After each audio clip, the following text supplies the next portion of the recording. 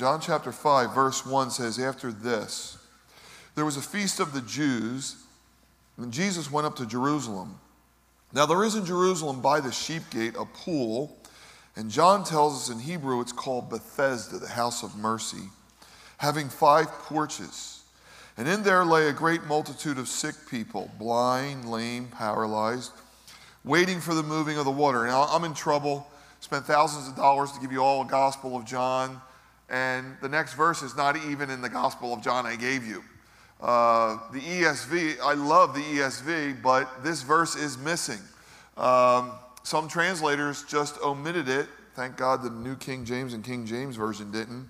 So I'll read it to you. For an angel went down at a certain time into the pool and stirred up the water. And whoever stepped in first after the stirring of the water was made well of whatever disease he had. Now there was a certain man there who had an infirmity 38 years. He was probably a paralytic.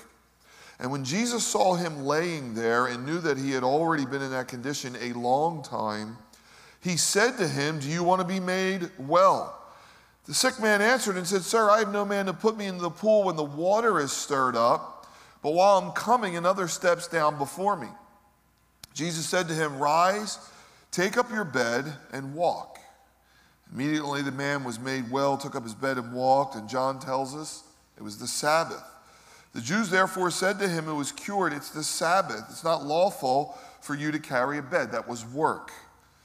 He answered them and said, well, he who made me well said, take up your bed and walk. They said to him, who is the man who said to you, take up your bed and walk? And the one who was healed did not know who it was, because Jesus had withdrawn, a multitude being in that place. Later, Jesus found him, verse 14, in the temple, and said to him, see, you have been made well, sin no more, lest a worse thing come upon you. And the man departed and told the Jews that it was Jesus who had made him well. For this reason the Jews persecuted Jesus, sought to kill him, because he had done these things on the Sabbath day. Every so often in a culture, probably 5 to 10 years, you start to see new buzzwords arise, and then they get bigger and bigger, and then all of a sudden it's all throughout culture. Well, the buzzword in our culture now is wellness. I mean, you can't even go to the supermarket, a spa. You can't go anywhere without seeing wellness. This is a Consumer Reports Guide to Wellness, all the healing superfoods and all the things you can buy. Received this in the mail this week from Mainline Health. They're going to give me a free membership to their fitness and wellness seminar. There's scores of magazines. Even our magazine here last year, Mobilize, was the wellness issue. So what is wellness? Well, the culture defines wellness as the idea that it's not just what we eat or exercise. There is now a mind, or what we would call spirit component. They call it mindfulness. And they're on to something, right? Culture gets on to things, and they're on to the way we were designed by God. We are spirit, soul, and body. So in a world where stress has never been at a higher level, people are catching on. Look, it's not just about the physical body. There is another dimension to us, whether you call it spirit, mind, soul, whatever you want to call it. When Jesus comes to this man, he says, do you want to be made well? Now, the actual Greek translation is, and this is what Jesus wanted to know, do you want to be made whole, was the idea. And I'm going to argue that the guy wanted to be made well. That's the way the guy heard it. He heard it like a lot of people are hearing it today. Yeah, of course I want to be well. I want to get more juice out of the engine. I want to get ahead. I want to feel better. I want to do better. I want to act better. You know, I want to get well. There's something in this where I can live a better life than I'm living now. The question is, did the man want to become whole? That's what we're going to discover. And I'm going to argue there's a vast difference between wellness and wholeness, at least as Jesus offered it, or as we see it here in the Bible. And it all begins at one of my favorite places when we go to Israel, the Pool of Bethesda. It's in my top 3, no doubt, for 2 reasons. Number one, St. Anne's Church is there. Now, on our tours, we do not go to churches, but we go to this church. And the reason we go there is it has perfect acoustics. So when you go there, teams like our team go in and we sit on the front pews. Everybody waits their turn, and then we sing. Acousticians come from all over the world, because when you sing, if you're somebody like me, for one moment in time, you have perfect pitch. You sound amazing. Even I sound amazing. I know you don't believe it, but I really do. Not Pavarotti, I'm not Bocelli, but I sound amazing. Emily, who led worship today, is on our tour this time. She's going to sound like an angel. She's already an angel. She's really going to sound amazing. So there's that experience, and then I love, as we look at the site, so when you go to Israel, you tell people, okay, Jesus may have been here. He probably was here. He might have been here. But everything's within like 5 football fields of he was probably here. Well, this is one site that's a no doubt about it site. This is the Pool of Bethesda. It's in the northeast corner of Israel. It's at the Sheep Gate. Remember, Israel's a walled city like ancient cities. And so the Sheep Gate is where they would bring the lambs that were going to be slaughtered in the temple. And the Pool of Bethesda was there. Here's how we know. There was another church there. And in the early church, what they did, when the church finally had money, they would build churches on sites. That's how they preserved it. So they would go and they would say, well, where do you think this happened? And where did this happen? And they would build a church. So they built a church at the Pool of Bethesda. When they tore down the church and went down to the foundations, they found all these columns. John tells us here there was 5 colonnades there, 5 terraces. And they found a bubbling stream there. Healing waters is the idea, or what we would think of as a hot spring. So once again, archaeology proves the Bible to be correct, and John's an eyewitness. By the time John's writing this, Jerusalem's already been destroyed, 70 AD. The Pool of Bethesda is probably no longer even there. And remember, he selects this sign. He's the only one, Matthew, Mark, Luke, and John, he's the only one that remembers or finds it necessary to give us this account. So we're looking at the exact place that all these things happened. And the question is, why is John telling us this? It's very important. Why do we need to know this? First of all, it's the house of mercy, the Pool of Bethesda. John said there lay a great multitude of sick, paralyzed, lame, in the hundreds at least, waiting to be healed. No hospitals in that day, no mental clinics. Verse 4, which is not in your ESV, John says, an angel went down and would stir the water. So they would see bubbling in the waters, and they thought an angel had arisen out, and then water was coming off the angel's wings, and that's what you would see, the little pools of water, maybe the bubbling of the water. Now, is John saying this happened, or he's saying this was a legend of the day? This is why commentators, or this is why some translators took your verse out. It's possible that an angel did this. It doesn't sound biblical. Sounds like extra biblical material. I know God can do anything. It doesn't sound legitimate. The problem we have is in Greek, there's no punctuation. We have no quotes. So John may be saying this is what the people believe. Now, other people argue and say, well, if no one was getting healed, why was a man there for 38 years? Well, it doesn't say he was there for 38 years. It says he had the malady for 38 years. And we don't know how often he came. And then if you wonder, why would people go there? Well, why do people go anywhere? When people get really sick, they try everything, right? We've experienced that. People go to Medjugorje, they go in the Ganges River. Tradition makes us do a lot of things. Sickness makes us do a lot of things. So we're not sure. But anyway, this guy comes, and, I have a motto. I didn't invent it. I just live by it. 90% of life is showing up. 90%. If you don't show up, you're guaranteed nothing will happen. Show up, something may happen. You came to church today, maybe something will happen. Somebody will buy you a cup of coffee. You'll meet a friend. Who knows? Well, this guy shows up. And guess what happens? The God of the universe walks in with hundreds of people there and comes to one guy and says, do you want to be made whole? Now, this is a head scratcher to me. Always has been. Because there's times where Jesus walked in and said he healed everyone. He walks in, finds one guy, heals him, and leaves everybody in that condition. And not only that, he finds the one guy who seems indifferent, doesn't have a spiritual bone in his body. This guy doesn't have faith. When Jesus heals him, he goes to the temple. He dimes Jesus out for healing him. There's nothing about this guy that we can commend.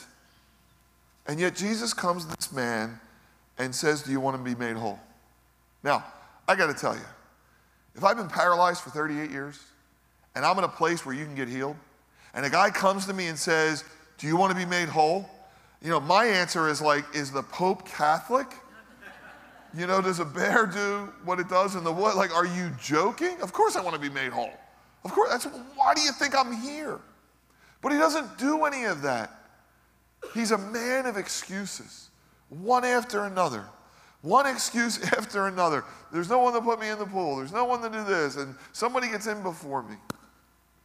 Psychologists have a term for this. It's called learned helplessness. You see it all over our culture. Learned helplessness is a condition in which a person has learned to behave helplessly even when the opportunity for advancement or to solve the problem has been presented. I'll give you a classic example, and I hope that person's not here today.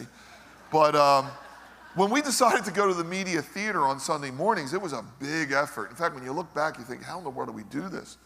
So we had guys get up, girls get up, 5 in the morning. We had to load in a theater with sound and lights, and we had to load in a children's ministry across the street. Gargantuan effort. We did it for 5 years. And so we had a training day. It was a Saturday, real early in the morning. And so I'm over with the training in children's ministry, and I'm running across the street to the theater. Now, this is street parking. There's lots of street parking. You might have to walk a little, and then we had a parking lot at the school. So as I'm walking to the theater, a gentleman in church pulls up, he's late, and rolls down his window, and he says to me, "Where are we going to park?" Now, I got to tell you, for 3 blocks on both sides, there was not one car that day. You know what that man decided? He decided moving to the media theater was a bad move because we weren't going to be able to park. So he pulls up with all this parking and says, "Where are we going to park?" That's learned helplessness. That's what this man is going through. One excuse after another. This is what Israel went through, by the way, for 38 years. One excuse after another. Why did you bring us out into the desert to die? Why? You know, this is a man of excuses. And we hear it all the time. You come across this. You share faith with people. You share God. And you think, wow, people are curious. They're going to be open. And they're like, well, if you knew the family I grew up in. And I lost my job 5 years ago. And I lost my mom and dad. And they just go through a list of one excuse after another. I was reading about a Jewish man in Brooklyn. On the Sabbath day, his parents would tell all the kids, close your eyes. And when we pray, the Spirit of God's going to come over the room. And he did this for a while, but when he turned like 8 years old, he opened his eyes. And he noticed so did everybody else. And he said he noticed the Spirit of God never came in the room, and that's why he's an atheist today. Are you kidding me? Really? Like you really thought you were going to see God when your parents prayed? I mean, it's just an excuse. And people are filled with excuses when it comes to faith. There's always someone getting the blessings for me. Someone's always getting over me. Jesus says, do you want to be made whole? Not well. Do you want to be made whole? Here's how I know it's more than physical. Because in verse 14, when he finds the guy, he said, look, you have been made well. Sin no more, lest the worst thing come upon you. Do you know what the worst thing that could come upon him? You know, there's only one thing worse than paralysis. Do anybody know what it is? Death. The wages of sin is death. Now, please don't quote me out of context on this. Please hear what I have to say. Everything that's wrong with this world is a result of sin. Yes, Jesus used the S word, right? It's been eradicated from our culture. You know, no one sins against God or man. I know nobody's a sinner. We don't use the word anymore. Jesus says, sin no more lest the worst thing come upon you. The worst thing that's going to come upon you is you're going to die one day. Majority of people in our culture fear death. The reason it's never talked about is because we fear it. We don't see it anymore. We don't work on farms. We don't see breech birth. We don't see any of these things anymore. And we put it as far as away. It's never going to happen. It's like Woody Allen. I'm not afraid to die. I just don't want to be there when it happens, right? We're just afraid of death. When God put man in the garden, he said it was very good. 6 days it's good. The 6th day was very good. God rested. He gave man abundance of things. He said, the day that you sin, you will surely die. Adam and Eve sinned. They never died physically. They died spiritually. It took almost 900 years for it to happen physically. And that's how sin works. We are one breath away from eternity. One breath. Do you realize that? Breath is what's keeping us here. God holds your breath. You're one breath away from final destination. Do you want to be made whole? Jesus said, sin caused all these problems. Now, here's where I need you to keep me in context. When someone's sick, it's not because they sinned. We can't say that. We can't connect the dots. We can connect some dots. We can't connect those dots. As Obama once said, it's way above our pay grade, right? We just can't fill in those gaps. People try and do it all the time. This gets cleared up in a couple chapters when they encounter a blind man, and the disciple says, who sinned that this man was born blind? The man or his parents? What was Jesus' answer? Neither. But that the glory of God might be revealed, he healed the guy. It's why the book of Job is in your Bible. Job was the most righteous man in the East, and yet the greatest calamity happened to him. You can't connect the dots that way, but understand all of this is a result of sin. So when Jesus says, do you want to be made whole? He's driving at something more than physical. He's driving at something underneath this man's sickness, and that is the idea that each and every one of us has a sin problem. We have a sin nature. That's why the angels on Christmas morning said, there is born unto you this day in Bethlehem a Savior, Christ the Lord, not a healer, not a teacher, a Savior, Christ the Lord. He was born for everyone, not a select few. Now, we're more familiar with the healing of another paralytic. Matthew, Mark, and Luke all record this. It's in Capernaum, where there's another paralytic, and his friends bring him on a stretcher to a Bible study Jesus has. Bible study's packed, so they climb up into the roof, and the houses had ladders on the back in those days, and they move away the thatch, and they lower the guy in. You all remember that story?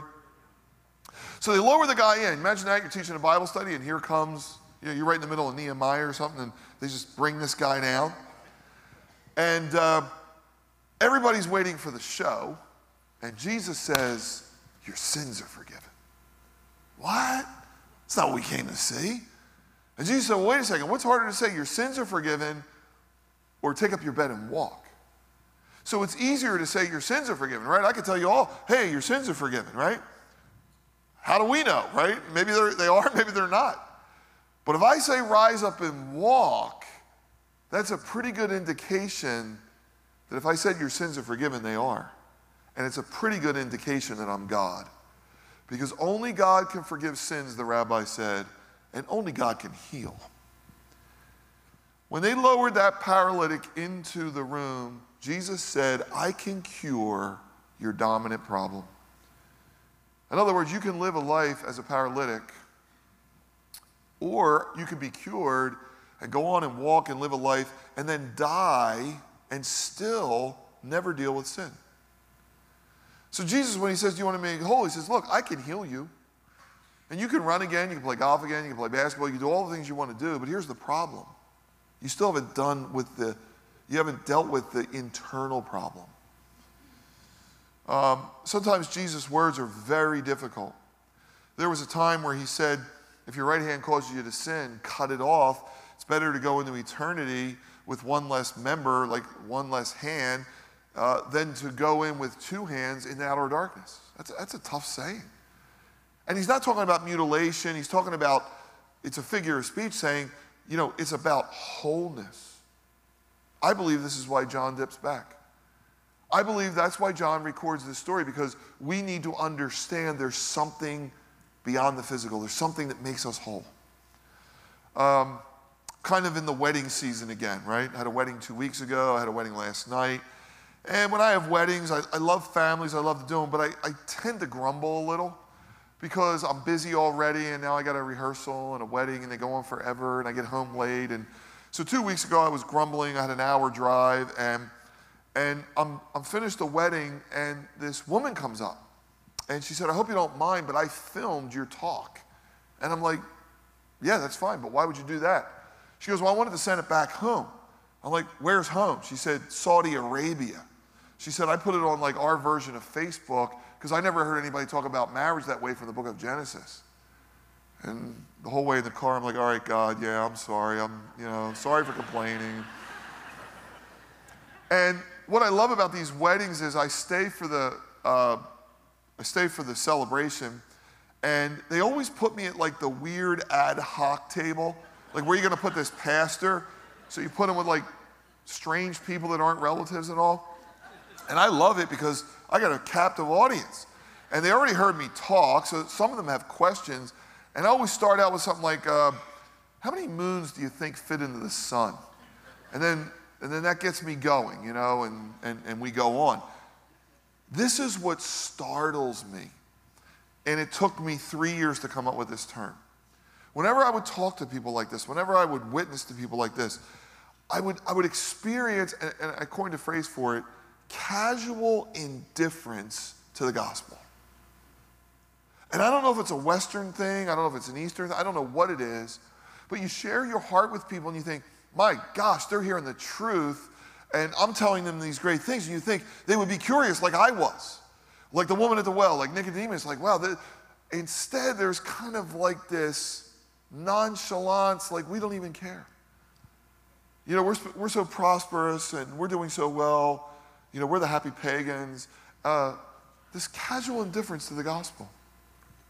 This is why John tells this story. Because he wants us to know that there's a rejection rate to the gospel. The Bible's not just a bunch of fancy stories where, you know, Jesus comes to a woman at the well, she gets saved, tells the whole village. It's not a series of those things. There's a lot of rejection. When we get to chapter 6, we're going to see everybody leave Jesus. Everybody left David.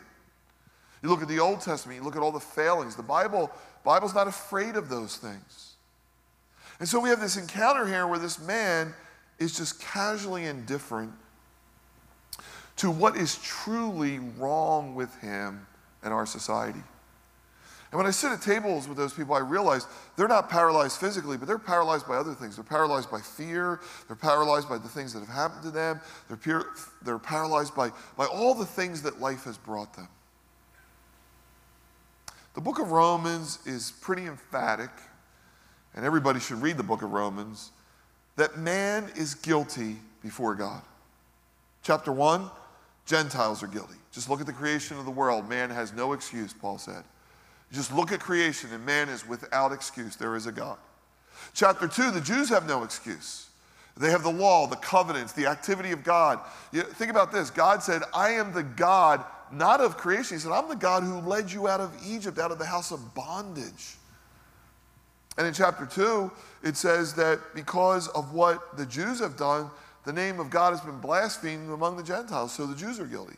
And then chapter 3 is the conclusion. It's brilliant. Look, there is none righteous, no, not one. There is none who understands. There is no one who seeks God. And I shared with you last week, God is the seeker. He's the one that finds a woman at the well, a man at the pool of Bethesda, a blind man. And so this is what you come against. This is what we had to be relieved of, right? It's like you have to get people unsaved to get them saved. The Bible says there's no one that loves God, there's no one that's good, and yet everybody you talk to thinks they are good. It's amazing. God's going to judge on some great big curve. Now, here's what I love about this. John says it's at the sheep gate. He says it's a feast. I don't know what feast it is, but I know what feast I want it to be. I want it to be Passover. And I got a 33% chance of it being Passover because that's when male Jews had to be there. Pentecost, Passover, and Tabernacles. So if it is the sheep gate, Jesus is ministering to this man. This fascinates me. While sheep are being taken for slaughter, also, do you ever ask the question, where is God? Now we know he's everywhere, right? But in the person of Jesus, you know, we could track, right? Like a GPS, like people know your whereabouts now. We know where God is. Fascinates me that while all the Jews are in the temple, as they should have been, you know, one of the great gifts God gave to Israel was their calendar. They had this 1 day and 7 the rest. It was like a snow day for you and me. Just sit around, no work, just have a good time. And then he gave them 7 feast days. There was always something to look forward to. But if this is the Passover, everybody's celebrating. They're singing, they're giving, they're slaughtering animals. Where's God? The sick, the lame, the outcast, what we would call the forgotten people. No, they're not They weren't forgotten in this culture because you could see them. There's no hospitals, no clinics. You'd see people like this all the time. But they're forgotten in our day because they're institutionalized. And yet this is where God is. This fascinates me. Jesus later said, my Father and I work until now. Instead of being at the temple, Jesus comes to this man. You know what he's telling this man? Rise up and walk. He's saying, you don't need these waters. Which tells me it wasn't an angel. Because Jesus wouldn't contradict what God was doing. You don't need the temple. You don't need a church. You don't need a pay. You need me. Because I'm the source of living water. Same thing he told the woman at the well. There's coming a time where you're not going to worship on this mountain or in the temple. That those who worship God are going to worship in spirit and truth. You need me. And to prove it, rise, take up your bed, and walk. The question is, was the man made well or was he made whole? See, people that are made whole have a deep and abiding sense of who God is. They become like the Apostle Paul, who says to live is Christ, to die is gain. It's hard to say in our culture, right? We live in a culture where nobody wants to die. Everybody wants to go to heaven, nobody wants to die. It's amazing, right? So when you go to the airport, right, say you're going to Hawaii, but then you walk down all the gates and it says Detroit, Cleveland, San Francisco, right? That's what death is for the Christian. There's one day where you're going to go to your gate and it's going to say heaven. Everybody wants to go to heaven. Nobody wants to die. Paul did. He said, as long as I live, as long as there's breath, it's Christ. When I die, it's going to be gain. That's wholeness. That's maturity. Shadrach, Meshach, and Abednego, Daniel's friends, facing the fiery furnace. Our God, who we serve, is able to deliver us from this fiery furnace, and he will deliver us. But if not, it's not a lack of faith. We want you to know, O king, that we will not serve your gods, nor will we ever bow down to this image. That's wholeness. Job said, though he slay me, I'll serve him. That's wholeness. Horatio Spafford wrote one of the great hymns of the Christian church, It Is Well With My Soul. We sing a variation of it here many Sundays. He lost his only son in a Chicago fire. His wife and 4 daughters were going to Europe. He receives a telegram from his wife, saved alone. All 4 daughters died.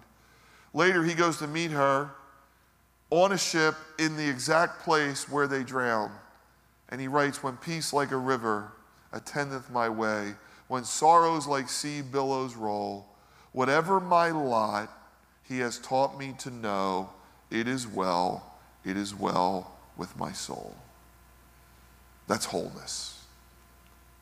See, wellness is attractive. And there's a gospel of wellness, there's a gospel that's very attractive, and that is, just add Jesus on, and you'll do a little better in life, right? If you're a ball player, you might score a couple more goals, get a couple more yards with Jesus as your sidekick. If you're in business, you get a little more money, maybe find a spouse, get a bigger house. Jesus is a pretty good guy to have along, right? There's a gospel of wellness, but the real gospel is a gospel of wholeness. Naked I came into this world, naked I'm leaving. Praise God, he's the one who's given me all these things. I was talking to a gentleman the other day who was saying his whole goal, like Jesus, is to be unknown. And once again, Jesus didn't say, hey, everybody, I'm going to heal this guy, and then you'll know I'm the Son of God. He slips out after healing the man. Do you want to be made whole? He tells him, rise up, take your bed, and walk. And it says the man was instantly healed. Now, there's a problem. It was on the Sabbath day. We talked about this last week, right? Quoted Abraham Joshua Heschel and all that the Sabbath meant. And I argued that Jesus was the fulfillment of the Sabbath. He fulfilled the law, the Old Testament. He fulfilled all the feast days. He was the Passover lamb, Paul said, the first fruits of rise from the dead. Church was born on Pentecost. And he completes the Sabbath that you and I would have a final rest. And they find him, and it allows Jesus to enter in to this discourse, which is amazing, as the Jews seek to kill him. Verse 19, he said, most assuredly I say to you, the Son can do nothing of himself, but what he sees the Father do. For whatever he does, the Son also does in like manner. For the Father loves the Son and shows him all things that he himself does, and he will show greater works than these that you may marvel. For as the Father raises the dead and gives them life, even the Son will give life to whomever he will. For the Father judges no one, but has committed all judgment to the Son, that all should honor the Son just as they honor the Father. He who does not honor the Son does not honor the Father who sent him. Most assuredly I say to you, he who hears my word and believes in him who sent me has everlasting life, and shall not come into judgment, but has passed from death into life. Most assuredly I say to you, the hour is coming and now is, when the dead will hear the voice of the Son of God, and those who hear it will live. For as the Father has life in himself, he has granted the Son to have life in himself. This is what got Jesus killed. Jesus went to a cross because he claimed to be God. That's why they killed him. And this healing allowed him to go into that discourse and would finally put him on a cross. The final Passover lamb, the final Passover, the life-giving water and all the healing now would come through Jesus, no longer through waters and tradition and all the things that people in our day run after. Here's the beautiful thing. When the writer of Hebrews comes along, and we don't know who the writer of Hebrews is, but he was an amazing dude. He writes in chapter 4, therefore there now is a rest for the people of God. For indeed the gospel was preached to us as well as to them. He's talking about Israel, but God swore they would not enter into my rest. For God spoke in a certain place that on the seventh day he rested from all his works. And again, another place, they shall not enter my rest. Therefore it remains that we must enter into it, that those who was first preached did not enter because of disobedience. And he designates a certain day, saying to David, today, that if you hear his voice, don't harden your hearts as in the rebellion, but that we should enter his rest. For if Joshua or the entire law or the Old Testament had given them rest, then he would not afterward have spoken of another day. There remains a rest for the people of God, for he who has entered his rest has himself, listen, also ceased from his works as God did from his. Let me put a bow on this, okay? God creates the world, he rests on a seventh day. You got to believe he wasn't tired. Come on, right? It's not like God said, geez, I just created the universe, I think I'll take a break. He spoke the world into existence, the word of his power. The idea of God resting was that it was very good and that it was finished. This is the idea, by the way, of your work-rest balance. So I don't know if you work 4 days, 5, I don't know what your schedule is, but the idea is after 5 days of work, you enter into recreation, which is recreation, which is leisure. The idea of leisure isn't to like party it up, but it's to do the things you enjoy so you can go back to what you do for work. The idea is you cease from your labor. And I'm preaching to myself, by the way. Like my finish line's in like an hour. And when I leave, I need to leave everything undone until Tuesday because that's got enough trouble for itself. So I'm preaching to myself right now. God rested because it was complete. It was finished. Sound familiar? What did Jesus say on the cross? It is finished. It's over. There's no more Sabbath, no more feast days, no more full moons. It's done. And he ceased from his labor.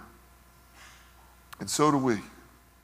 We are those who are no longer struggling. Where am I going when I die? Does God know a part of my life? We're not struggling with any of those things. Now, God didn't stop working. Jesus said, here, my Father and I have worked even till now. One commentator said there can be no rest for God while humanity is suffering. People come along and say, there can't be a God. Look at all the suffering. Yeah, because you can't see the God in the suffering. And you can't see the people he's using. You haven't been to these places. There's a pastor I really respect who talks about his dad quite often. And one of the things he tells the story about his dad was a businessman. And they would eat an early Sunday dinner about 4 o'clock. And everybody knew the drill. They would sit around the table. They would talk about church that day and life and whatever. And then his dad would say, all right, who's going with me tonight? For 30 years at 6 o'clock at night, he went to the local nursing home and walked into every room, prayed for people, gave them communion, talked to them, because they're the forgotten. They're the forgotten of our day. Never publicized it to anyone. If his son didn't become a famous preacher, no one heard the story. See, God's working every day. He's working through you and me. And as long as there's suffering, we're working. It's one of the great arguments for Christianity. Yes, we have to explain suffering. Unbelievers have to explain everything else. And how Christianity has been at the forefront of alleviating suffering because God suffered. And Jesus comes to this man and he says, do you want to be made whole? That's a question for you this morning. Do you want to be made whole? Not well. I know you can go on and live a great life and you can be made well. Do you want to be made whole? Do you want to know where you came from, where you're going? Do you want to be known by the God that created you? Do you want to be intimate with God? That's the question. That's the gauntlet that was thrown down. And Jesus is the only one that can make you whole. If you're already a Christian, wholeness is God's objective. And he's going to work on you till you get there. So you can go willingly or you can kick and scream. So a guy last night comes up to me at about 6 beers, and he goes, John 3:16, right? I'm like, what? John 3:16, God so loved the world. He goes, I prayed that prayer. He goes, back then, God used to speak to me. He goes, I knew he was listening. He goes, ain't nobody listening anymore. I said, well, here's what I don't know a lot, but I know this. God never moved. So you must have moved, right? He wants to bring you to maturity. He wants to bring you to wholeness. He wants you to grow in love and grace. And, you know, the Bible says the closer we get, the more we're going to experience, the more we're going to see. Save the best for last.